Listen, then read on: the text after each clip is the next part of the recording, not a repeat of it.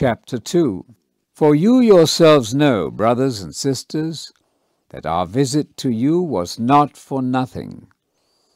But although we had previously suffered and been mistreated in Philippi, as you are aware, we had the boldness in our God to preach God's gospel to you, despite much opposition. For our exhortation does not proceed from error, impure motives, or deception, but just as we've been approved by God to be entrusted with the gospel, so we speak it, not to be pleasing to people, but to God, who examines our hearts.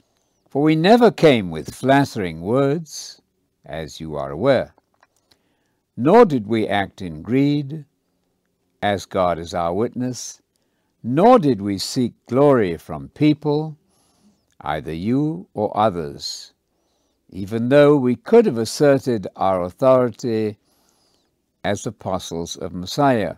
Instead, we came to you in gentleness, as a nursing mother takes care of her own children.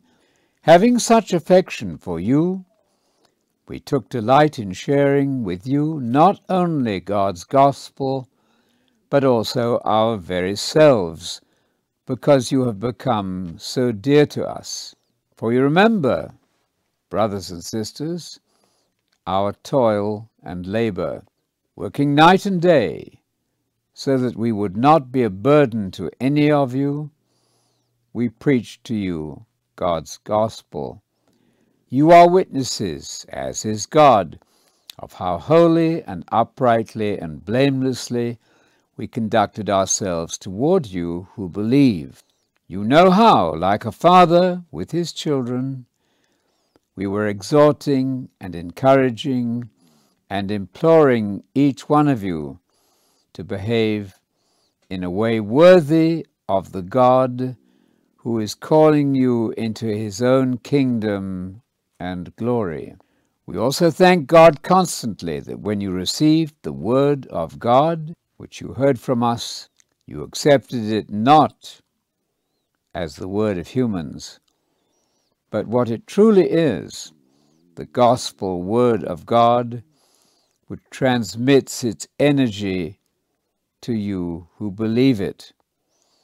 For you, brothers and sisters, became imitators of the churches of God in Messiah Jesus in Judea, because you suffered the same things from your own countrymen as they did from the Jews, who killed both the Lord Jesus and the prophets and persecuted us. They do not please God and oppose all people, preventing us from speaking to the Gentiles so that they may be saved. So they always fill up the measure of their sins, but wrath has begun to come on them. But we, brothers and sisters, having been apart from you for a short time, in person but not in spirit, we desired even more to see your faces. We wanted to come to you.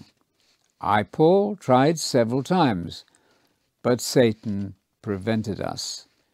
For who is our hope or joy or crown of pride? Is it not you in the presence of our Lord Jesus at his coming?